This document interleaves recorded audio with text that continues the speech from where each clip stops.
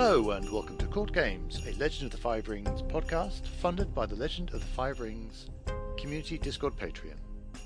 This podcast will focus on the role-playing game stories and lore for Legend of the Five Rings. I'm Korvar. And I am Kakita Kaori. And this week we're going to be looking at the new fiction, Heart of the Mountain, and we're also going to be doing a look at the mechanics and the lore for Glory in Legend of the Five Rings 5th edition. These two topics might be related. They a little might bit. possibly be, yeah. A little bit of news this week, not from FFG, unfortunately, but we do have two new actual play podcasts that have been released. One was released June 12th and is coming out every Friday. And one was released today, which is June 15th, and that is coming out every Monday. Of those two, Crimson Gold Agonies is the one on Fridays, and it focuses on emergent narrative. So I think that's like Powered by the Apocalypse. Have you played that, Korvar? Not very much, but I know of it. I've read the rule, read various Powered by the Apocalypse games, and played a session or two.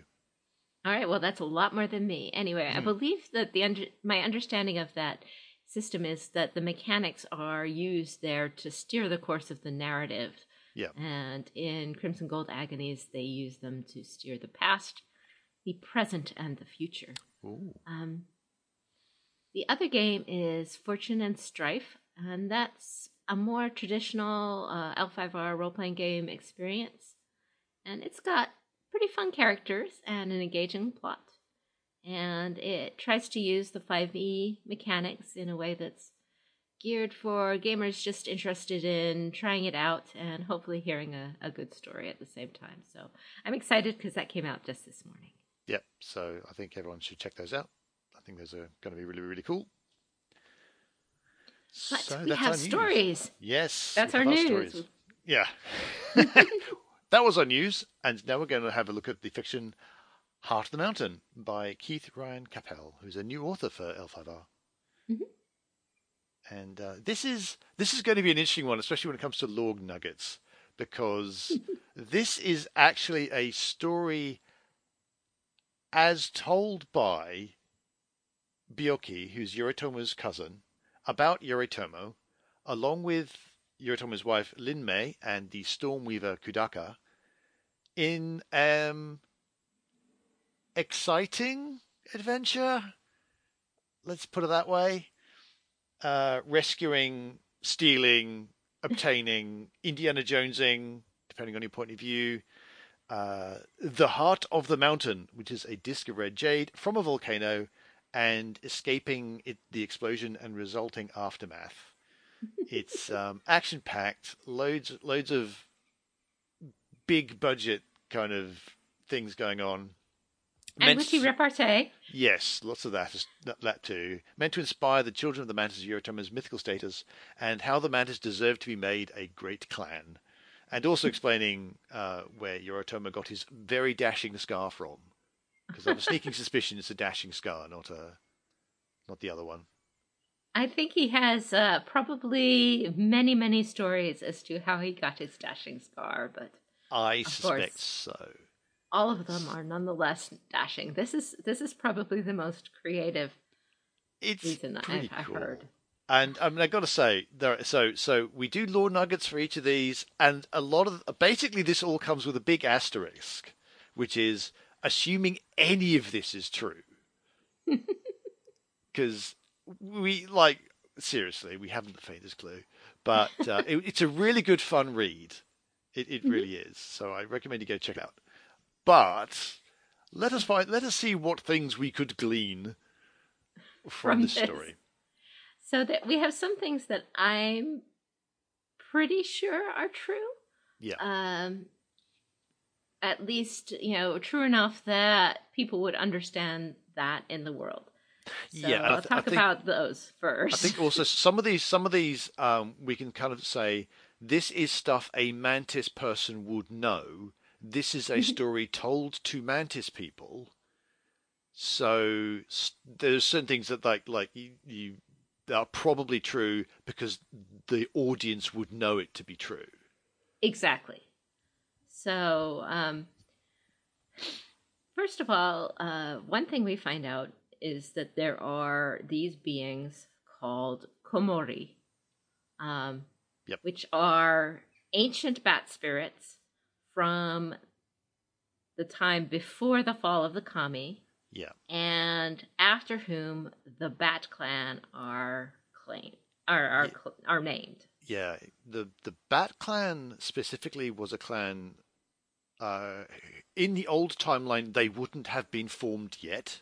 I Mm-hmm. think the founder would be in his 20s or something like that. But he hasn't done the things that in old law would have made the Bat Clan.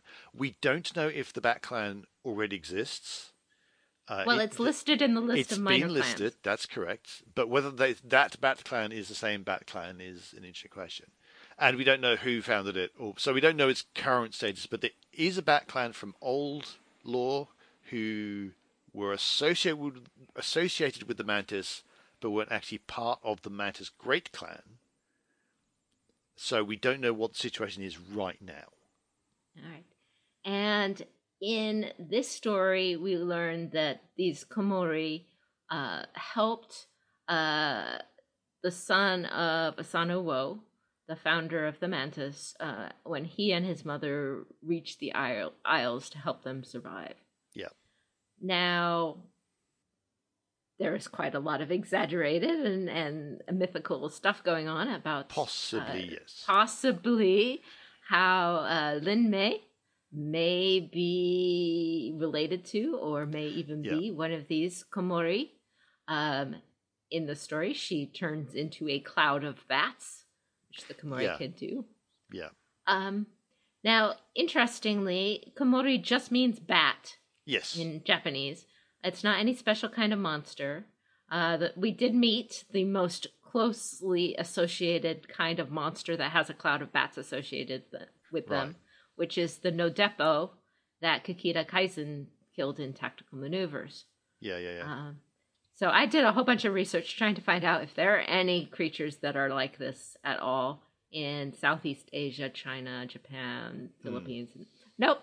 Actually, bats are a sign of good fortune, not vampires or anything like that. Oh yeah, in yeah. I Asia. mean, different cultures have different ideas of what these beasties are. So now, and Right. yeah, so Lin may or may not be a Kormori spirit herself. She might just, in inverted commas, just be a Kormori Shugenja, or one who is taught by those bat spirits and thus can summon the bats or turn into bats. We don't know, honestly. I don't even know if Lin May's been mentioned before. I haven't seen reference to her yet. No, but so I like it. I love their relationship. I loved it. So anyone who will call Yoritomo on his nonsense gets instant approval from me. I have to say, I love their relationship. It's just fantastic. So, other things we learned. Yeah. We learned that, in fact, the world is round, which is actually a revelation. It could be carried on the top of, elephants on the back of a giant turtle, for all we know. Yeah. But the world is in fact round, and we know that the continent of Rokugan is in the northern hemisphere. Yep. So because they talk about a star map, where the normal perspective on it would have north up, and the stars are different, and the south is up. So all of this references to the star map in there means that for this particular fictional universe, the world has to be around, and Rokugan has to be in the northern hemisphere, which is amusing to me. And I'm going to put this in the list of things Mantis kids would know, because if you sail beyond the horizon, you know that the world is spherical, right? And the Mantis do that all the time, and they go very far north. And they go, well, I don't know if they go very far north, but they definitely go very far south. So they would know these things. So that's a piece of information that even if this entire story is nonsense, that's a thing that is pretty likely to be true because they're talking to an audience who know it. Mm-hmm. So we also get some constellations named, the Celestial Pillar of Muenta, which is an interesting one because that must be from the south, because that's where it turns out Muenta is. We have some more information about the locations as well, which is neat. But some Yeah. constellations are named. So the Celestial Pillar of Muenta, although we don't know what that looks like, and presumably it's a straight line of stars. Could be. We have no idea what their Rokugan star map looks like. Is it like ours? Is it completely different? Who knows? Okay, yeah. So we learned some stuff about some locations. Muenta, which has been named, or at least the language has been named. We now know this is a Gaijin empire south of Bandar. It's a merchant empire, possibly similar to Carthage in the classical Roman era.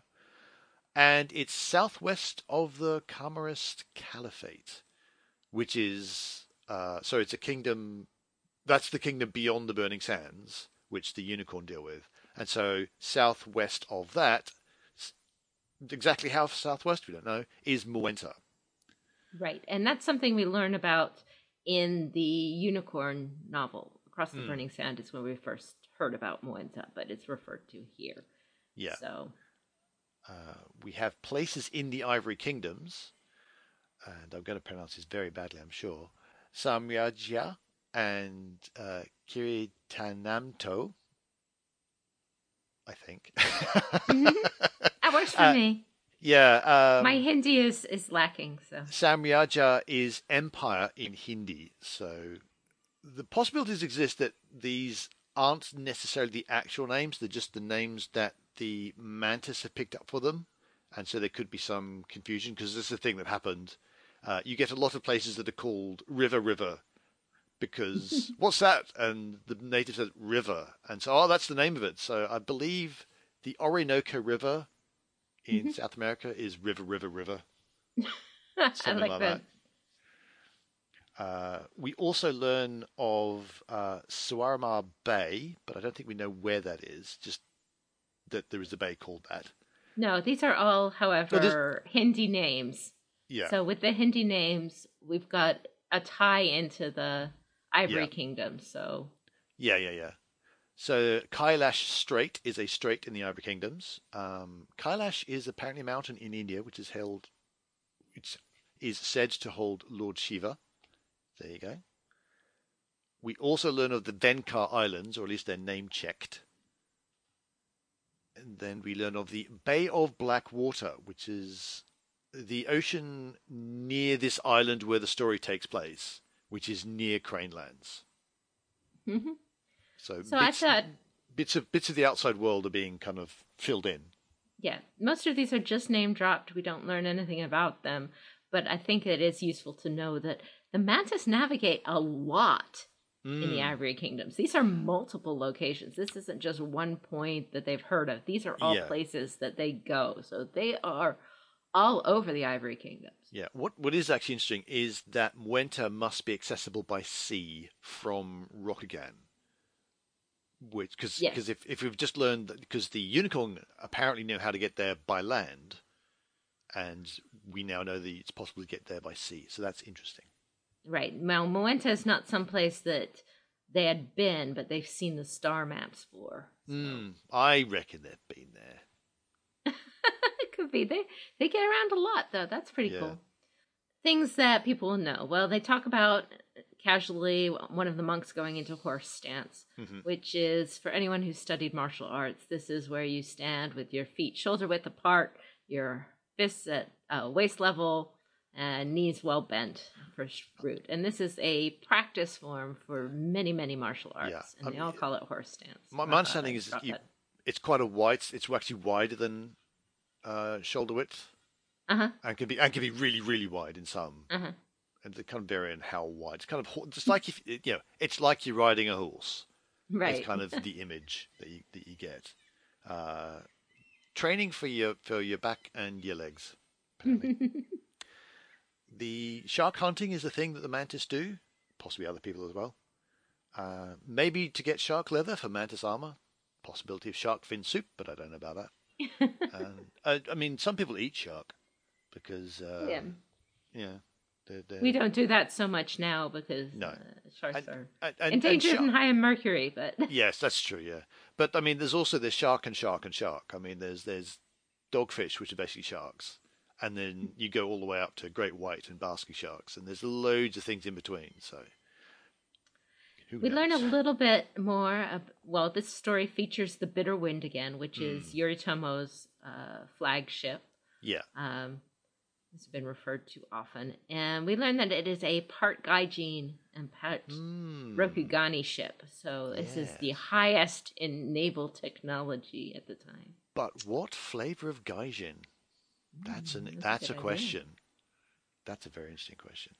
Now, I think that for me, one of the most interesting parts is that it very briefly describes Yoritomo's backstory, and that his backstory hasn't changed from Old Fire. There's the line: he defied the assassins that took his family and the impostor he had called father for years. So this has not been mentioned, I think, anywhere in New 5R. I haven't read all the Mantis stuff. Right. But in old lore, Yoritomo's older brother learned that their father was trading with Gaijin from the Ivory Kingdoms, which was, at that time, forbidden by the emperor. So his older brother hired assassins to kill his father, Gaijin assassins to kill his father. Right. And then to take his father's place, thinking he would then kill the impostor later, call him an impostor, and yeah. This doesn't seem very well thought out to me, but No. it is a Mantis plant, so you kind of... So how well did it go, might I ask? Well, what happened was, in the attempt, his mother and his two brothers, including the older brother that did it in the first place, were killed. Yoritomo was almost killed. That was how he got his scar in old lore. Right. The assassins did kill his father, but one of the assassins, as originally contracted, took his father's place and raised Yoritomo. So then, so he grew up thinking that his father was the only survivor of this attack on his family. Yeah. And grew up cared for and stuff by this imposter who was a Gaijin assassin. And then after very many years, Yoritomo reached his Genpuku, and the imposter was overwhelmed with guilt. He confessed to Yoritomo what he had done, and then threw himself from the battlements and said, "Okay, you're in charge now, Yoritomo." And that's how Yoritomo became Daimyo of the Mantis. That is pretty mental. Yeah. So even though that might not be something that the kids know, and it is in Yoritomo's thoughts, considering it's the lore from the old story, it sounds like at least something like that may have actually happened. Yeah, it'd be interesting to know just how much of that would have been known to your normal kids, because I mean the idea that somebody the person who's leading the Mantis for a long time was a complete imposter, that I suspect that got hushed up. But... So the alternative is that this is a story being told to the kids. So it could be that maybe Yoritomo's father had his wife and other kids killed for some reason because he's a sociopath or whatever. Yeah. And then when Yoritomo reached his Genpuku, he killed his father in vengeance for his mother and brothers. Yep.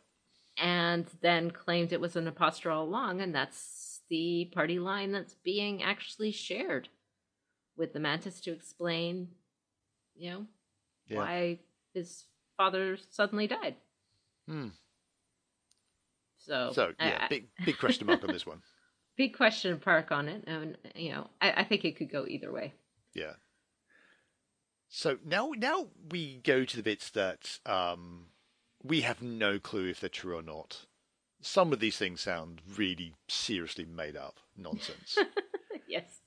The very first part of this describes a volcano made by a mountain spirit fighting and then falling in love with the Lord of Flames, and then the pair of them living in the middle. What is particularly interesting is that the Lord of Flames is apparently a child of Lady Sun, who has never been mentioned up until now. That's kind of Well, I mean, in some ways, all creatures are children of Lady Sun. Yeah, but Lady Sun, it says here, sent down her son, the Lord of Flame.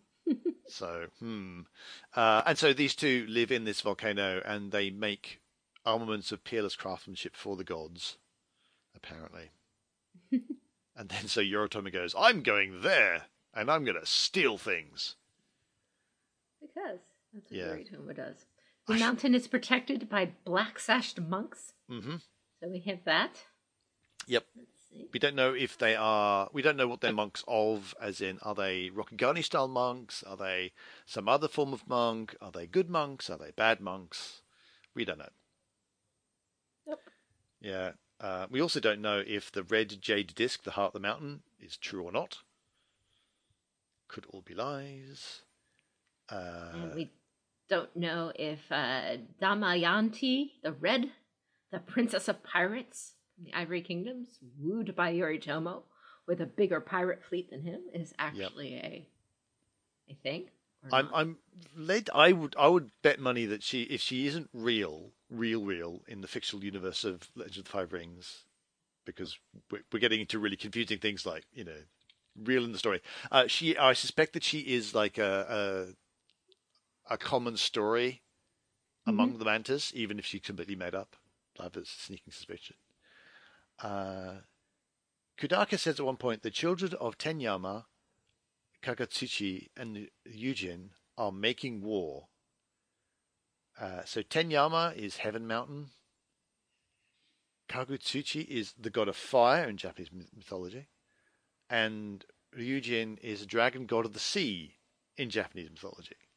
So Kudaka, who's a Shugenja, by the way, could be speaking anywhere from absolutely literally to metaphorically, as in, the mountain, the fire, and the sea are at war.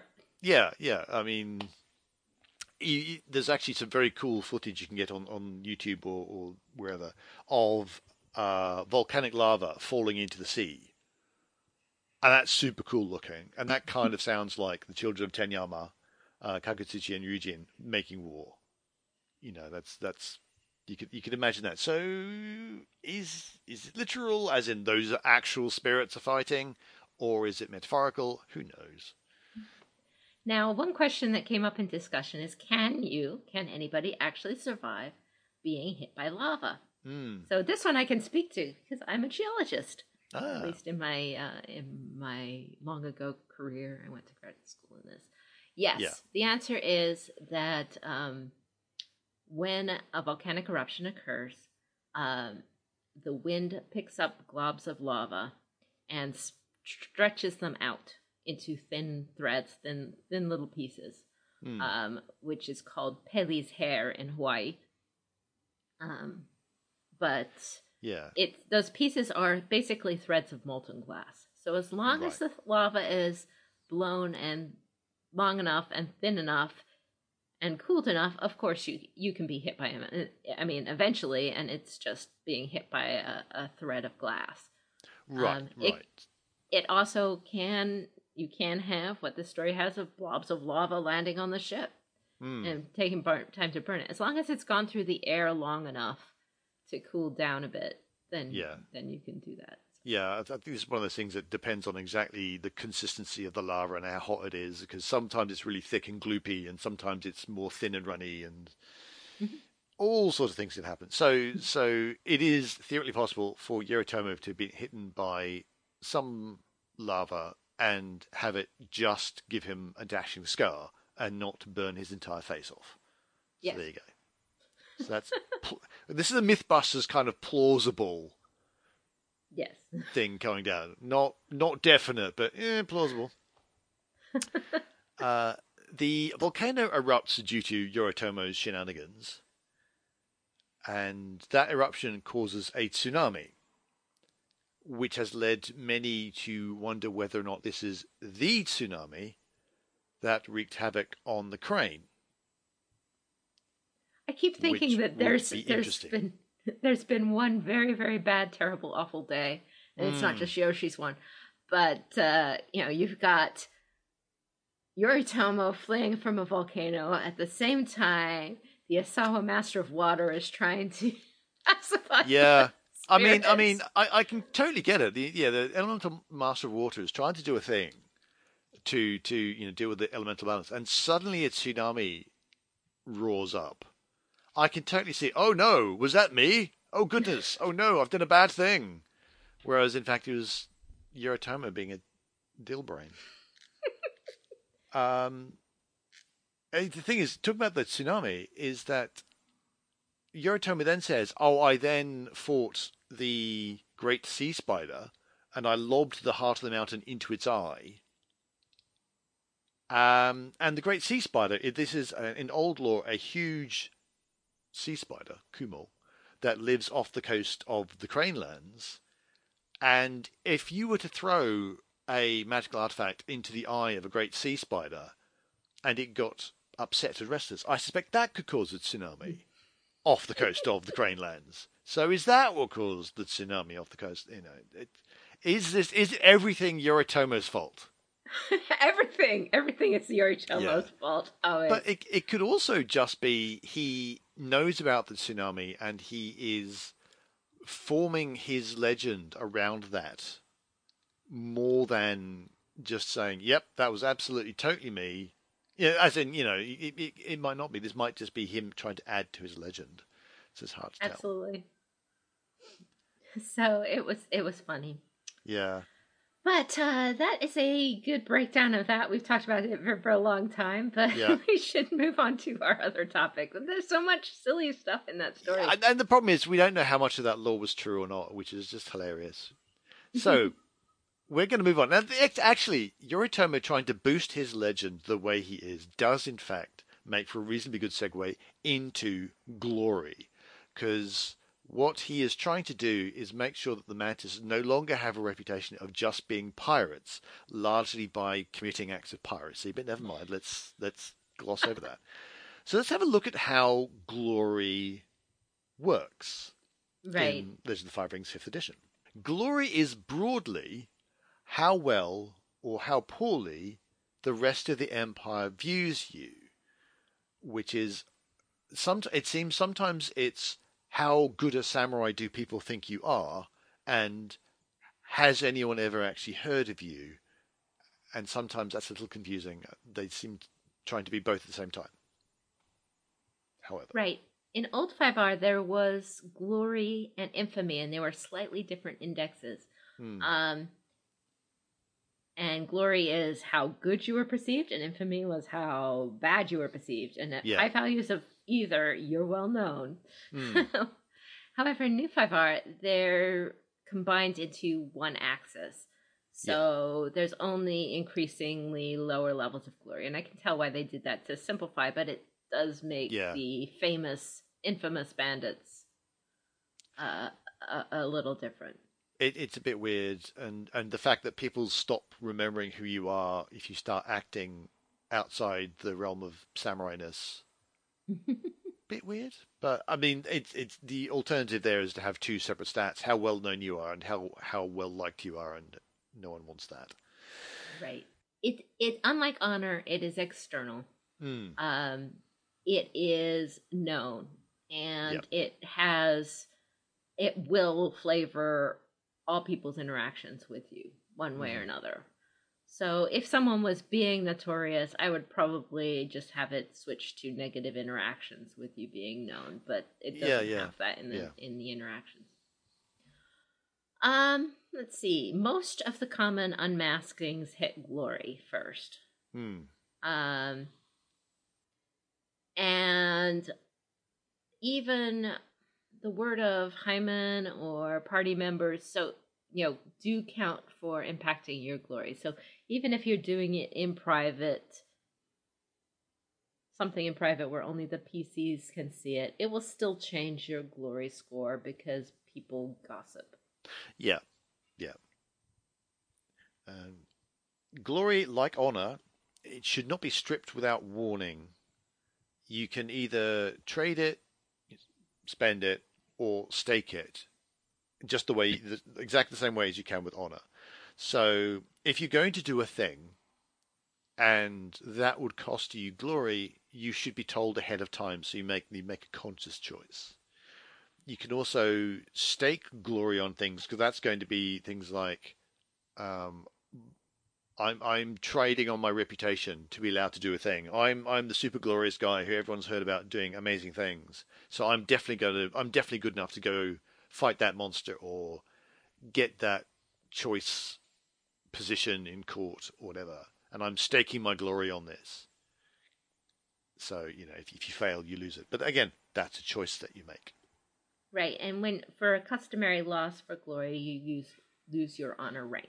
Mm-hmm. Your glory rank. Sorry. Yeah. But you can get glory. Yep. Especially if you're a PC doing PC things. If you succeed at a Giri, which is the thing that your lord told you to do, you should be getting a glory award of 10 or more. Which is a rank of glory, which is pretty impressive. Yeah. So that's the main kind of way you can gain glory, apart from just doing exciting and well-known things. But it's also, I think, a good incentive to pursue your giddy, because otherwise you kind of, well, I could just pursue my ninja and have zero strife all the time. But I get glory. I think I need to pursue my giri for a bit. So I think that's an important thing. Yes. Your starting glory is based on your family. So Yep. Each family has kind of a reputation. And if you have a high glory family, that means your family itself is more famous than other families in Rokugan. Yeah. Obviously, that combination of famous and well thought of, because sometimes your family's reputation is they don't fit in particularly well with Bushido and the standard way samurai should be, so they may have a lower glory. Whereas someone who, those families that epitomize the ideals of a samurai, they're going to have a higher glory. But you can end up with more glory in your character gen if your beliefs line up well with that clan, because you epitomize that clan's reputation. So people are able to judge you based off that. So they tend to judge you based off that. So what are the rewards and negatives for glory? Mm-hmm. Well, if you have glory over 65, it gives you a fame advantage. These are all the advantages in the core book that start with famously lucky or wealthy or reliable or honest.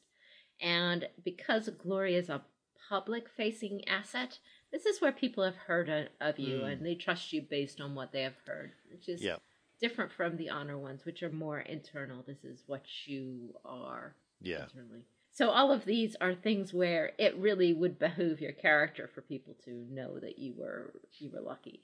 Yeah. Glory under 20 will give you an infamy disadvantage. So this is hard to get to. I mean, a peasant has glory 25. And Mahotsukai, by the standard rules, is 15. So it's kind of difficult to get to 20 and below. The infamy disadvantages are whispers of cruelty, whispers of doom, whispers of failure. These aren't linked to Bushido directly, but more like what you're likely to do. Dark Secret, which is another disad, gives a 10 to 20 point glory loss if exposed. So that's a really good incentive to not have your Dark Secret exposed. Right. So, glory is often the shuji threat for challenges or for certain key shuji, or using forbidden items also can decrease your glory. So it's often threatened by things like that. Yeah. The prey on the weak Shuji, you either unmask or it causes a glory loss. Well of Desire causes a glory loss if you refuse a gift. You get a glory loss for using a forbidden item in public. Or using a trade skill in front of a higher status person. Yep. So if you were, sleight of hand in front of someone who's higher status who would disapprove, Yeah. then your host. If you're being unmasked by discrediting in an intrigue, you can also lose glory. And you also lose glory for ignoring insults or sharing the credit, omitting lies, backing out of duels, retreating. Lots of things can cause it. Yeah. Things that can increase your glory, which is usually adding more if you're gaining glory anyways. There are things like wind blows both ways, dazzling performance, which increases honor gains. Using a resplendent item is helpful because everyone remembers that person with the really nice kimono that did that thing. There's a boon of Bishamon on Omamori, and decisively winning a duel is good for your glory. Especially if your opponent is of high glory. So beating an opponent of high glory in something is good. Marrying up, leading a victory, that kind of thing. Right. And then things to do with, bravado is a shuji that can seem to increase your glory. So it lets you fake it. Yeah. So it can be fake. This, again, is very much about this public face, how you're seen. Yeah, I think that's something Yoritomo is using a lot. Yes, it is. Lots of bravado going on there. So what are the other benefits of glory? Well, Courtier's Resolve allows you to remove strife equal to your glory rank. So that's a big thing. If you get to spend a void and pop off a lot of glory, a lot of strife, that's really good for dueling and for intrigue. So it's a big deal. Okay, and the other big thing you do with glory is requisitioning, and this is actually probably the biggest benefit of increasing your glory. Yeah. Because requisitioning is how you get stuff, unless you win it or award it as a gift. We've had some discussion. People are not sure whether requisitioning is permanent or temporary. Yeah. And you have to give it back if it's not consumable item. But in either event, the TN to requisition stuff is based on its rarity minus glory, and you need that spyglass, or you need this special weapon, or three barrels of pickled special fish, plated armor, right? With all of the shiny bits, all of that comes from your glory, what you have access to. So it's good to be able to have high glory so you can increase your kit, even if just temporarily for a mass battle. So that's good stuff. Yeah, so that's glory, an integral part of the game. And so I think that people do need to understand how it works. And I hope that helps people. Right. Let's see. We wanted to give a call out to our sister podcast and Patreons. There's L5R LCG podcast with Trevor Cuba and Zara Agus. And as we mentioned before, the two Court Games actual play podcasts, Crimson Gold Agonies and Fortune and Strife. So there's a whole lot for the fans of L5R and its community to enjoy. Yep. All of our podcasts are funded by the Discord Patreon, which supports our editing costs as well as our website.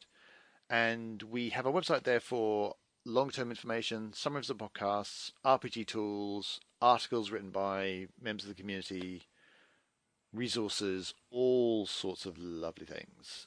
And for our patrons, we also have special bonus content like Adventure Seeds, and hopefully coming up, watch parties and other sorts of cool content. Yep, and we wanted to give a quick shout out to some of our more long-standing patrons. Robert Fulkinson is the GM for Fortune and Strife. He joined as a Patreon on November 24th, 2018. And Charlie J joined August 27th, 2019. So thank you. And some of our newest patrons, Ikomo Tomoya, who joined May 7th, 2020. Nate, who joined May 15th, 2020. And Ross Cranham, who joined May 19th, 2020. So thank you very much for helping to support Court Games. Yes, thank you. You can find more about that at Court Games, all of our stuff at courtgames.pod, and on Twitter at courtgames.pod, and on Patreon is at Court Games. But that is us for this week. This is Kakita Kaori. May the fortunes favor you. And I've been Korvar, and until we meet again, keep your jade handy.